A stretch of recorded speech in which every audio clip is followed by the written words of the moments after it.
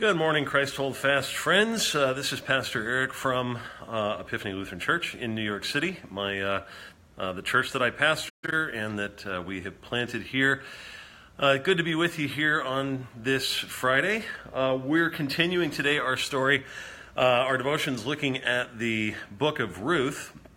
Last week we saw Naomi understandably descend into bitterness. She asks to be referred to by that title. Her husband and her two sons have died, and all she's left with are a couple of childless daughter-in-laws, about the worst possible circumstance in the ancient world. And as a result, Naomi's desire is to be alone in her sadness. She does not want to deal with anyone else. She does not want to place any more burdens on her daughters-in-law than they already have. So she pleads with them to go back to their home country of Moab. She says in verse 8 of chapter 1, "Go, return each of you to her mother's house. May the Lord deal kindly with you as you have dealt with the dead and with me." And then again in verses 11 through 13, "Turn back, my daughters. Why will you go with me? Have I yet sons in my womb that they may become your husbands? Turn back, my daughters. Go your way, for I am too old to have a husband," and so on.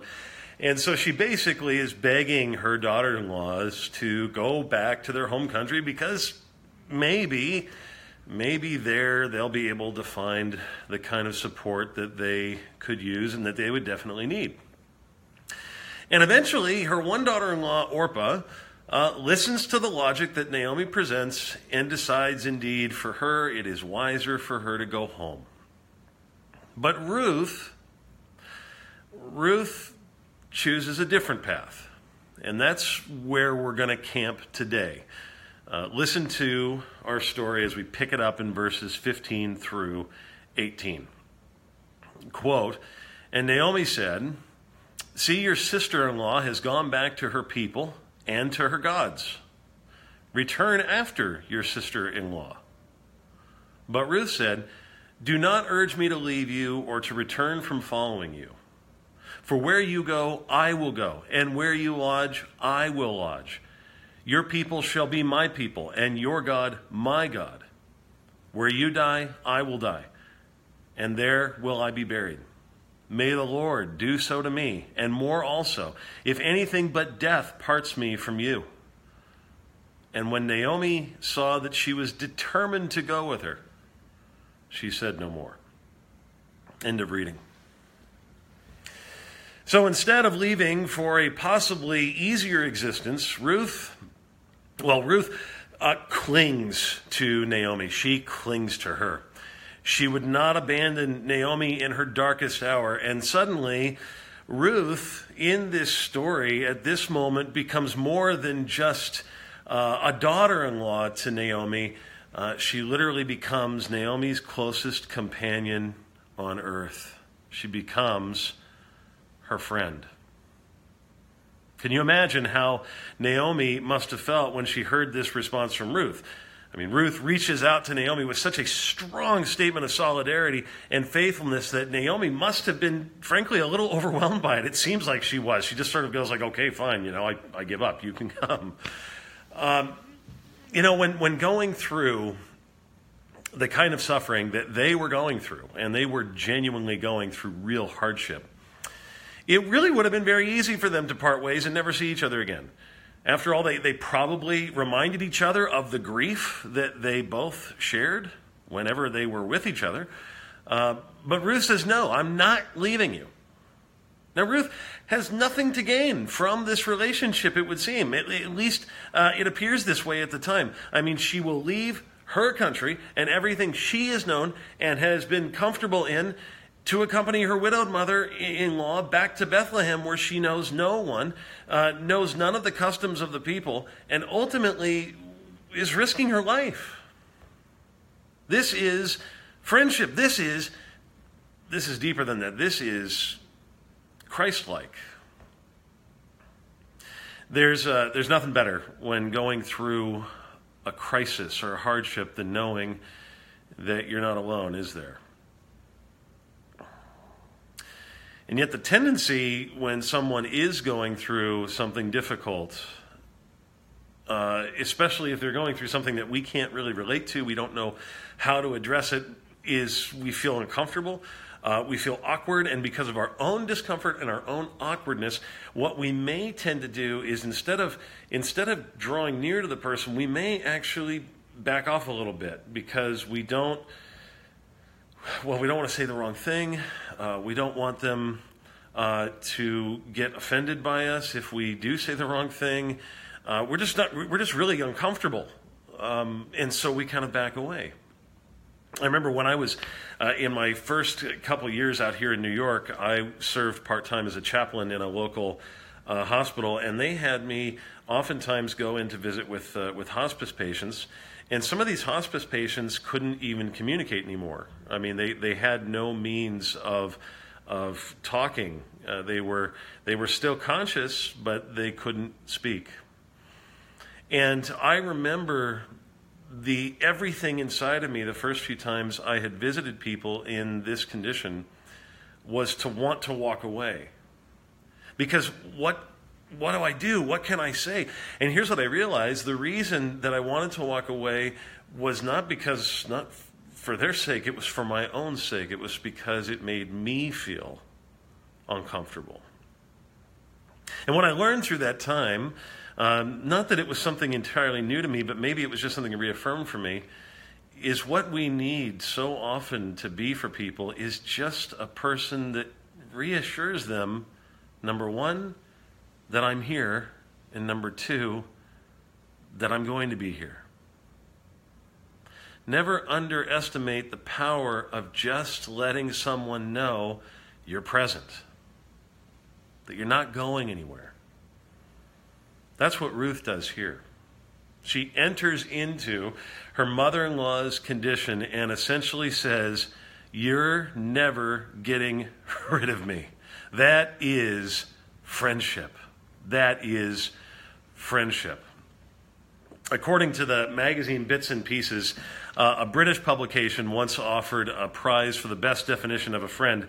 And among the thousands of answers received, there were a number of them. Here's a few, just a smattering of them.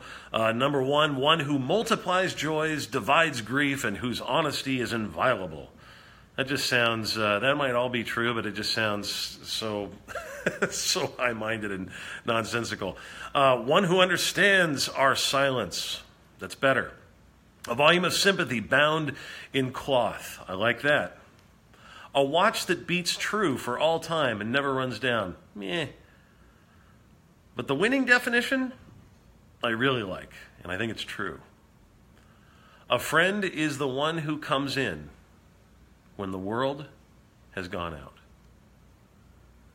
A friend is the one who comes in when the world has gone out.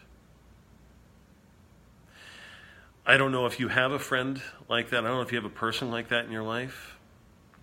If you do, thank God. We need those people. As a matter of fact, we all do. Anybody who has Christ as Lord does indeed have a friend like that. That's really what Ruth is to Naomi. Ruth has chosen to stick it out alongside her bitter mother-in-law because she cares for her mother-in-law. And here Ruth really becomes a picture of the true and better friend to all of us, Jesus Christ. She exhibits what he does for you and for me.